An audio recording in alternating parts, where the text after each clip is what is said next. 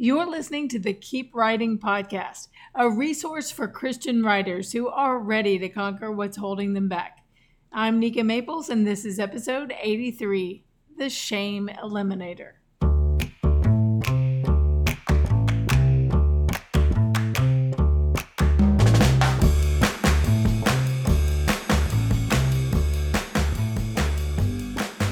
I want to thank those of you who have written brief reviews and given me some stars on my podcast.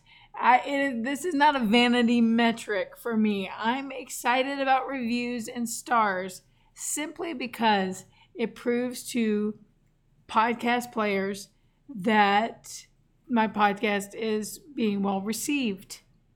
And what that does is it causes the podcast players then to suggest my podcast to people who don't listen to it yet. So every time you bump up my noticeability on a podcast by giving it stars and most importantly, a brief review, it's like a little gift to me that keeps on giving. It will keep on giving because the more that people see that my podcast is liked and appreciated, the more they will see that I actually have a podcast to begin with. I wish the world didn't work that way, but hey, it does. So I want to give a shout out to PB Cowgirl. Is it Pottery Barn Cowgirl? Is it Peanut Butter Cowgirl? I don't know. But I'm grateful for PB Cowgirl. She writes, Nika's podcasts are great because they're short enough to listen to when I literally only have a snippet of time. It leaves you wanting more, in which case you can find more in-depth encouragement and guidance on her website. Her suggestions are practical, but most of all, encouraging. You know what, PB Cowgirl, I also like podcasts that are kind of brief and that I can listen to several at the same time, 2 or 3 podcasts, maybe while I'm doing the dishes or whatever. And that's why I made mine so short. But I have to say that the last few episodes have been longer ones because they're teachings that I feel are so important. I wanted to include them in their entirety. And they were previously recorded, but I was like, I have to present these again because only a few people heard these and I want a broader audience to be exposed to this, because like in today's message called The Shame Eliminator, I talk about guilt, which is something that a lot of people struggle with. They get mired down in guilt. And if a writer especially is mired down in guilt, how can they move forward to teach principles of God if they feel like they have failed God? You see how that doesn't work? So I have to teach on this. So I'm sharing a longer one, PB Cowgirl. And I hope that you can fit it in. Hey, you can fit it in segments. But I want to pray for you and thank you so much for this. Heavenly Father, I pray that you pour out your blessing on this person and give her your best. Give her your best. I pray that you pour out something that she's been asking for and longing for, a special kind of contentment and peace. The kind of contentment and peace that completely displaces worry, that there would be no worry in her life in the specific area she's been asking you about the most, that you would displace it with contentment and peace. You are her good shepherd, her total provider. You can meet every need in the name of Jesus. Amen. All right, let's get started. This lesson is called The Shame Eliminator. First, let me ask you, do you struggle with shame from time to time? Are there parts of you or parts of your life that you hide from others? Maybe you hide these areas because you think to yourself, if people knew this about me, they would think I was a fraud. If people knew this about me, they would have no respect for me. They would think less of me. They wouldn't even listen to me. All of us feel that way. But I want you to know where that feeling comes from.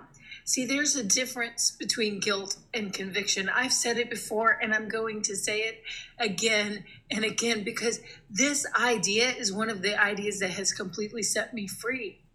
Because on its face, guilt and conviction feel about the same way. They feel the same in our body. It's that sinking feeling in our stomach, or that burning, embarrassed feeling in our chest.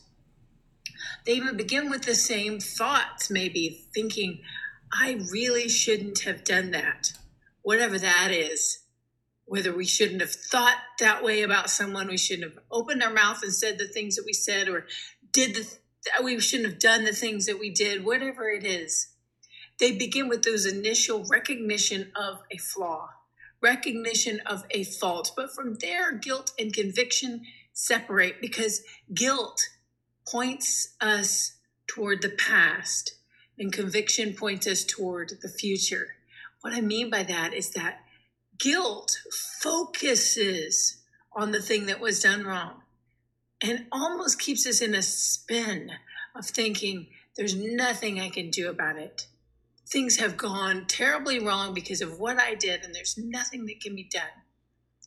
And every time we think of that incident, we result in a downward spiral of seeing all the ways our lives are pitiful because of the choices that we make. And then conviction is completely different. Conviction points us toward the future. The focus is, okay, we did that, I did that, but now what will I do? How can I avoid making the same mistake again? How can I move away from temptation or sin? How can I choose righteousness in the future? Conviction accepts grace, and guilt rejects grace. Guilt is prideful because it says what Jesus did on the cross was not enough. It may have been enough for everyone else, but it's not enough for our sin. It refuses the blood of Jesus, the sacrifice that he made for us. And it continues to put all of the attention on the sin itself instead of on the sacrifice that was made for the sin. Conviction obviously is different. It welcomes the blood of Jesus. It clings to Jesus and says, this is what I would do if I didn't have you, Lord. Keep making me like you. There's a difference really between salvation and sanctification. We're saved the moment we accept Jesus in our heart and confess that with our mouths, that he's the Son of God and he's the sacrifice for our sins. That's salvation, but sanctification occurs over a lifetime. It's how the blood of Jesus changes us from day to day as we become more like Christ. Now I ask you, is sanctification any part of the mindset involved with guilt? Not at all. Guilt says, this is just who you are. While conviction says, this is who you were. And day by day, you're becoming more and more like your Savior. It accepts the sacrifice in place of the sin. Guilt comes from your accuser. In the book of Job, we're introduced to the name Satan. But in fact, the Hebrew, in the original, there's an article with the word. It's the Satan, instead of just Satan as we read it in our English translations. It is the Satan, and Satan in Hebrew means the accuser. It's the accuser that pours out calamity on Job, because the accuser wants Job to turn away from God and curse him. And the accusation is, this man will surely do it. But God knew that he wouldn't. Guilt is the Satan coming at you in the same way, saying, look, you are guilty of this. You are the accused. Conviction instead comes from your advocate. Jesus Christ died to be your advocate, to stand in the court in the spiritual realm and say, you can accuse her all you want, but I'm her advocate. I'm here to say her blood is replaced by my blood, her Savior, and I'm perfect without sin. I stand in her place. There's nothing guilty about her.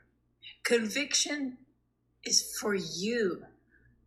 It's for your benefit and my benefit so that we can continue to walk on the road of righteousness, being reminded that we need him.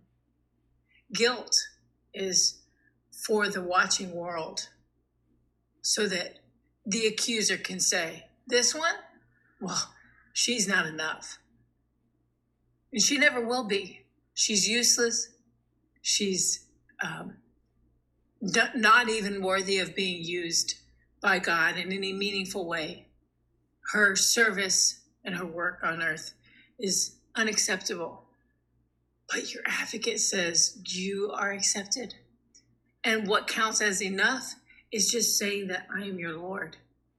Just surrendering your life to me. That's what's enough. And that's what makes you worthy to serve me, is just admitting that you need me.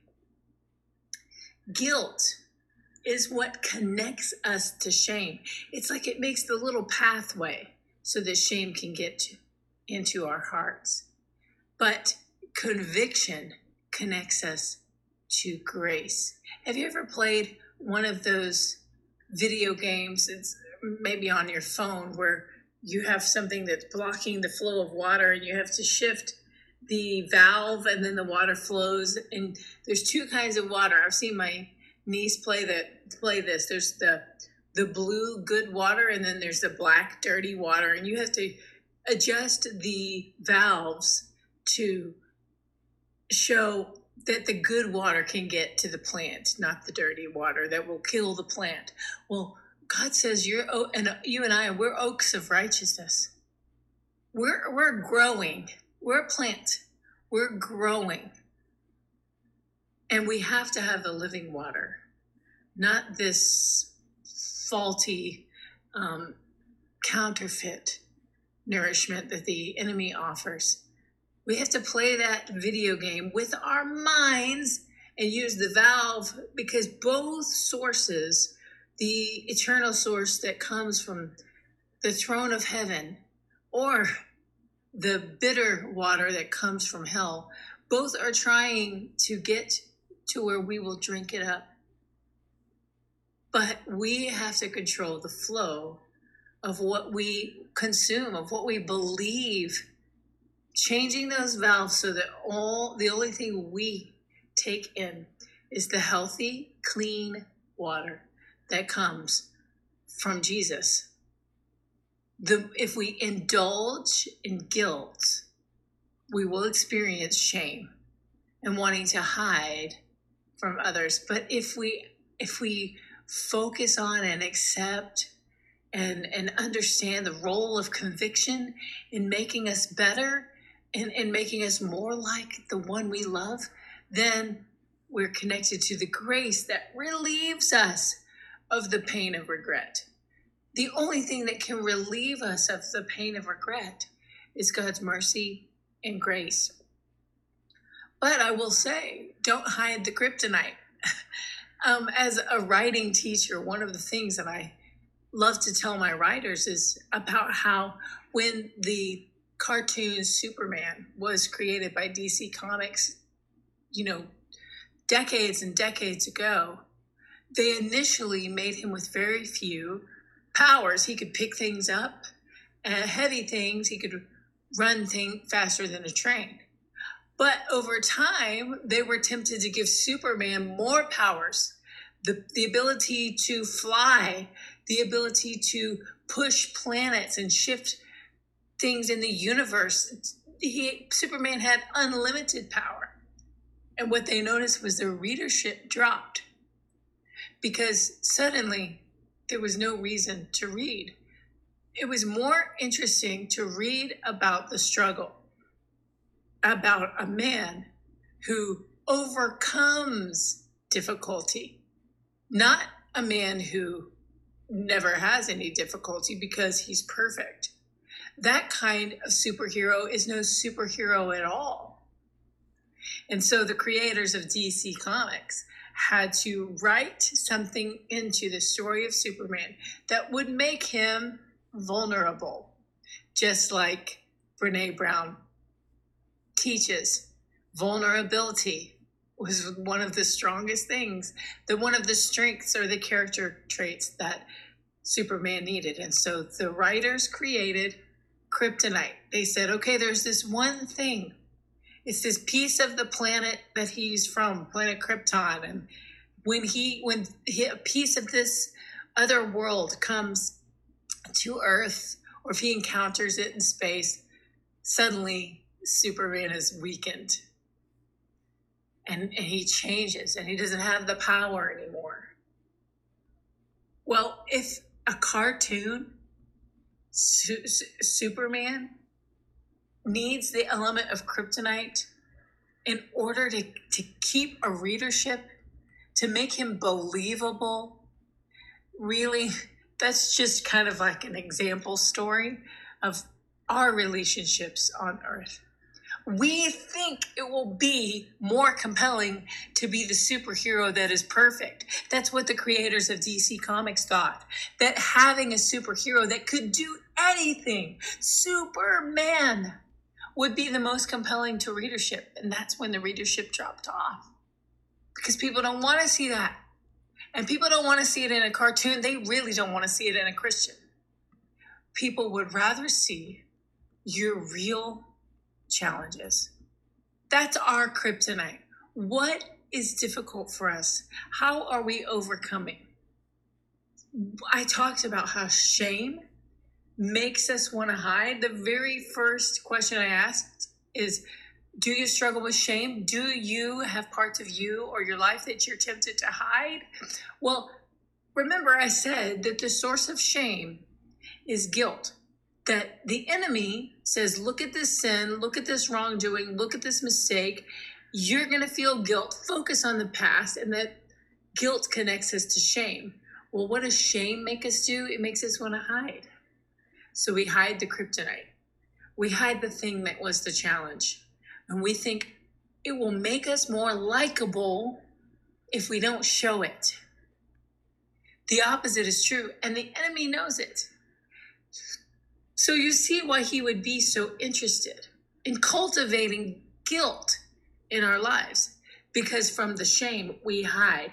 Adam and Eve hid from God because what they felt was guilt after they disobeyed. They felt guilt and they covered themselves. They hid from God. Well, what did that do? It cut off some of the connection. The loving walks that they used to take with God changed instantly. Suddenly they were unavailable to him. The same is true of us today. Now you know why the enemy wants us to stay stuck in guilt, because he knows that if we are connected to shame, the shame will make us hide. And who we hide from, not only God, although that is very true, but we also hide from our communities. We hide from our church friends. We hide from our family. We hide from anyone who would hold us accountable to better behavior as we grow in sanctification. We hide the challenges and we lose the connection we have with other people, the very connection that is what we're built for, what we're made for. But if you're honest about the challenge, and conviction will make you honest about the challenge because it connects you to grace. And it has you saying, this is what I did, but this is why I need Jesus. Don't we all? And the people who run away from that just aren't ready to accept grace on their own, in their own way, in their own lives. They are still hiding the kryptonite for themselves, and you don't have to worry about them. But you and I have to make a commitment to be honest with others about the struggles in our lives. For me, right now, there was an area in my office, an area in my apartment, which is my office, that just got out of control with papers and boxes and things that I needed to put away. And do you know what I did? I stopped inviting anyone over. I didn't want anyone to see this part of my office that had no door. I couldn't close it. I just thought I can deal with the mess, but I don't want them to see the mess. And hiding that kryptonite ruined my connection with others. Finally, a friend said, I'm coming over and I'm bringing you lunch today. And I let her in and felt so embarrassed, but only for a moment, because I saw that she loves me, not because my office is clean or not clean, but for who I really am. We read in 1 John 1, 5 through 10. This is the message we have heard from him and proclaim to you, that God is light and in him is no darkness at all. If we say we have fellowship with him while we walk in darkness, we lie and do not practice the truth. But if we walk in the light as he is in the light, we have fellowship with one another. And the blood of Jesus, his son, cleanses us from all sin. If we say we have no sin, we deceive ourselves, and the truth is not in us. If we confess our sins, he is faithful and just to forgive us our sins and to cleanse us from all unrighteousness. If we say we have not sinned, we make him a liar, and his word is not in us. So this kind of repeats itself over and over. I think John really wanted us to get the point. If we say we have no sin, we make God out to be a liar, and his word is not in us. The truth, his word, the truth is not in us. And by saying we have no sin, it's saying that, I don't really struggle with anything. Or maybe we aren't honest about the things that we do struggle with. But look what this says. That's walking in darkness. If we are not confessing and being open and staying in community with other Christians, and talking about the kryptonite, talking about the things that make us stumble. If we aren't doing that, we're walking in darkness. We're not turning on the light on our lives. We're saying, over here, I like this shadow. You can see all this part of my life, but I like the shadow right here, strategically placed, so you never see this thing I'm struggling with. When we do that, we don't practice the truth. The truth has to be practiced. It has to be put into practice. Truth is not only something you believe, it's something that you do. Truth is the light that you shine on all parts of your life.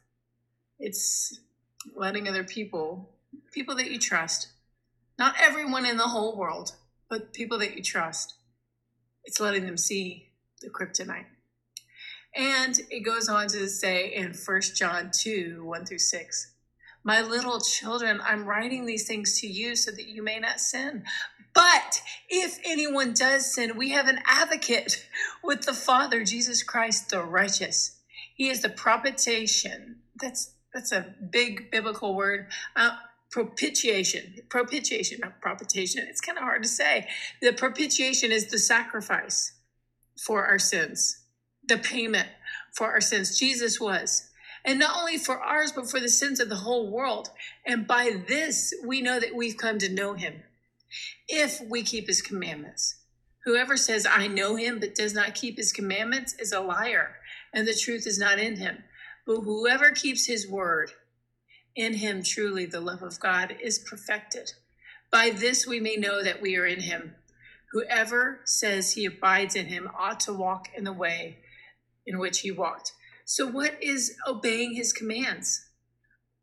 Well, one of his commands was right here, back in 1 John 1. If we confess our sins, he is faithful and just to forgive us our sins and to cleanse us from all unrighteousness. That's one of the commands. It's one of the commands we would like to ignore. We'll put all the others into practice, but we don't want to talk with people about the challenges, the struggles, the temptations, the things that we want to keep in the shadow, under the cover of shame. I recently, this year, found a psychologist slash teacher who talks a lot about a framework for our thoughts. She calls it a model for our thoughts. More and more, I find myself wanting to incorporate this into the things that I teach because I think it's so helpful. She does not come from a Christian worldview at all. I am coming from a Christian worldview. I am coming from, how does the Bible say this exact thing? But this is a better way to illustrate it for ourselves so we can internalize the truth of the Bible. The thought model that she talks about is listed right here. It begins with a circumstance. That's something in your life that cannot change. And then you have a thought about that circumstance. You have a feeling about it. You take actions and you have a specific result. So the circumstance is in black because you can't change it. It's already done. In this case, let's say it's a sin. It's something that you should not have done. It's a wrongdoing. It's a mistake even, whatever it is. You can't go back in time and change it. So it's in black. It's just there in your past. Well, your thought about it will either lead you to feeling guilty or lead you to feeling convicted. It's the thought that creates that feeling. And then you're going to take action. What do you think you do when you feel guilty? Well, you start eating more, maybe. You eat ice cream and chips and things you're not hungry for because guilt makes you hungry. It makes you hungry for the touch of God, but it's not really running to Him. It's running to food instead. Your other actions, you may start kind of lying to cover up from your friends the things that you've done. Other actions may be that you spend more time on the internet because you'd rather not think. You'd rather not read your Bible or pray. So you stay on your phone, on Instagram or Facebook. Maybe your actions are parts of your house get messier because you ignore them. You just feel bad. Maybe you argue with your husband or argue with your kids because you're just cranky because you feel guilty. And what is the result? Well, you tell me, if you engaged in all of those actions, what would the result be? It wouldn't be good. And yet, if you feel convicted, based on the truth of a thought, if you feel convicted, what are the actions? You run to God. You read His word. You listen to praise music and you sing it out. And you thank God that He forgives you for that mistake. You praise Him for the blood of Jesus that frees you. And maybe you journal about it and you look at ways that you can avoid that mistake in the future. Maybe you confess your sins in a small group or even with just one person. Just like this that we just read. Jesus is faithful and just to forgive you. Confess it. Talk about it the kryptonite with another believer. They are not interested in a perfect person. No one is. They would rather see someone with flaws who is overcoming in the name of Jesus. So if those were your list of actions, then you would have a completely different result. You would move forward in power, wouldn't you? With guilt, you don't move forward in power. You stay stuck. The result is you don't go anywhere. But with conviction, you move forward in power toward the next thing that God has for you. So all it comes back to is the thought. So what is the thought that you have? Well, I'm not going to give it to you. I didn't even give you any examples in this thought model. I call it a thought framework. I think it's better understood as a framework for what we do as humans. We look at things we cannot change. We have a thought about them. The thought creates a feeling. We take actions based on the way we feel, and it creates a result. We're either stuck or we're unstuck and we're moving forward, to say the least. But tell me, think of that thing that you're regretting. Are you regretting I feel led to say this. Are you regretting an abortion? 1 in 4 women in the church have had an abortion. 1 in 4. If you sit on a row at church, look at how many women are on the row and realize probably one of them have had an abortion. Are you feeling convicted about that or guilty? If you feel guilty, then you may have been stuck for 30 years. Because your thought about that is that God is ashamed of you. He would never forgive you. When you look at that circumstance, that thing that happened that you can't go back and change, if your thought about it is, God is mad at me, God would never use me, God is through with me, or no one would love me if they knew about this. No matter what it is, that if you engage in thoughts that are lies, you will feel guilty. I already listed the kind of actions you would take. None of them involve the real relief that comes. You would be connected to shame because of guilt, and the result is you stay stuck in your life. But if you look at that sin and you say, Jesus Christ was enough for that too. No matter what I've done, the death, burial, and resurrection of Jesus is enough. Plenty, more than enough to cover what I've done. I feel convicted that was not the choice that God wanted me to make for my life, that I could have chosen something different. But I'm running to him. Those are the actions I'm taking. All of them will connect me to grace. And the result is I'm not stuck. I'm moving forward in victory. I used abortion as an example, but listen, there could be a million examples. Did you lie? Did you cheat or steal at your job? Did you have an adulterous affair? Did you just say something rude and ugly? Did you gossip? Whatever it is, if you feel convicted, this was not the choice God would have had me make. It wasn't the best choice for a daughter of God.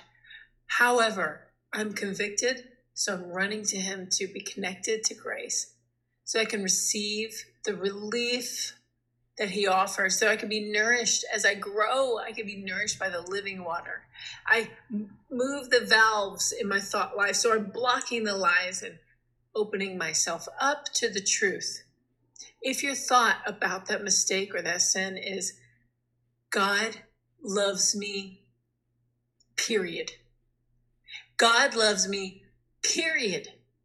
No matter what I've done. If that's your thought, when you look at that circumstance, the conviction that comes is beautiful because it leads you toward the best he has for you. Because the fact that God loves you, period, is a fact. It's the truth. Satan wants you to think instead, God doesn't love me anymore. That's the lie. God doesn't love me anymore. But the truth is God loves me, period. See, the shame eliminator is truth. If you tell the truth about that circumstance in your life, that mistake, if you tell the truth about it, it will eliminate shame. Brene Brown says vulnerability eliminates shame. Well, yes. But really, it's truth.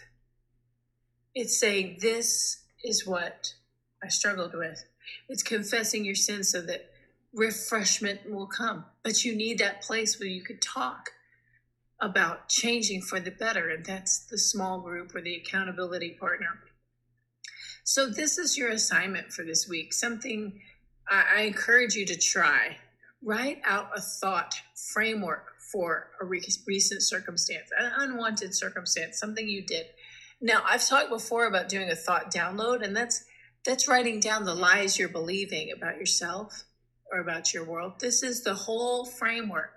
Not only the thought being the lie you're believing, but what feeling does that create? The options are not just guilt and conviction. It may be other feelings. Maybe this certain thought creates anger for you. And through your anger, you're taking actions that have a result that is not good. Or maybe the thought is creating grief or sorrow. And because of that grief or sorrow, you're taking actions that are creating a result that you don't want. Go back in this video to see that the progression is circumstance, thought, feeling, action, and then result. The circumstance you can't change, but you can change your thought, and that will change your feeling. And the feeling will help you change your actions, and the actions will result in something completely different. Completely different. And it all starts with the thought that you're thinking about the circumstance.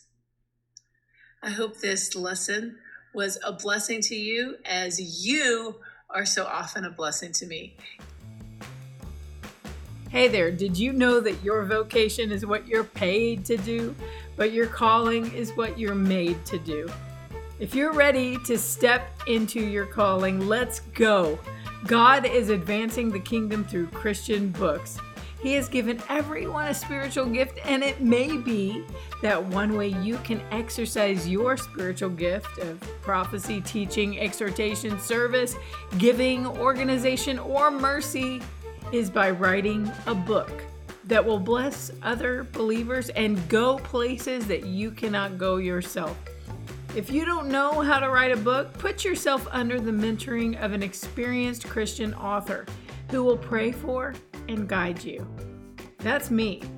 Join the Keep Writing course, an all-in-one online experience that I've created to take you through the process of finishing, publishing, and marketing your amazing book. Inside, I offer step-by-step lessons and weekly biblical coaching live. Together, we'll solve any problem you face in the name of Jesus. There's simply nothing else like this anywhere. So if you're ready to join us, go to nikamaples.com and click on the Keep Writing course. Get started today.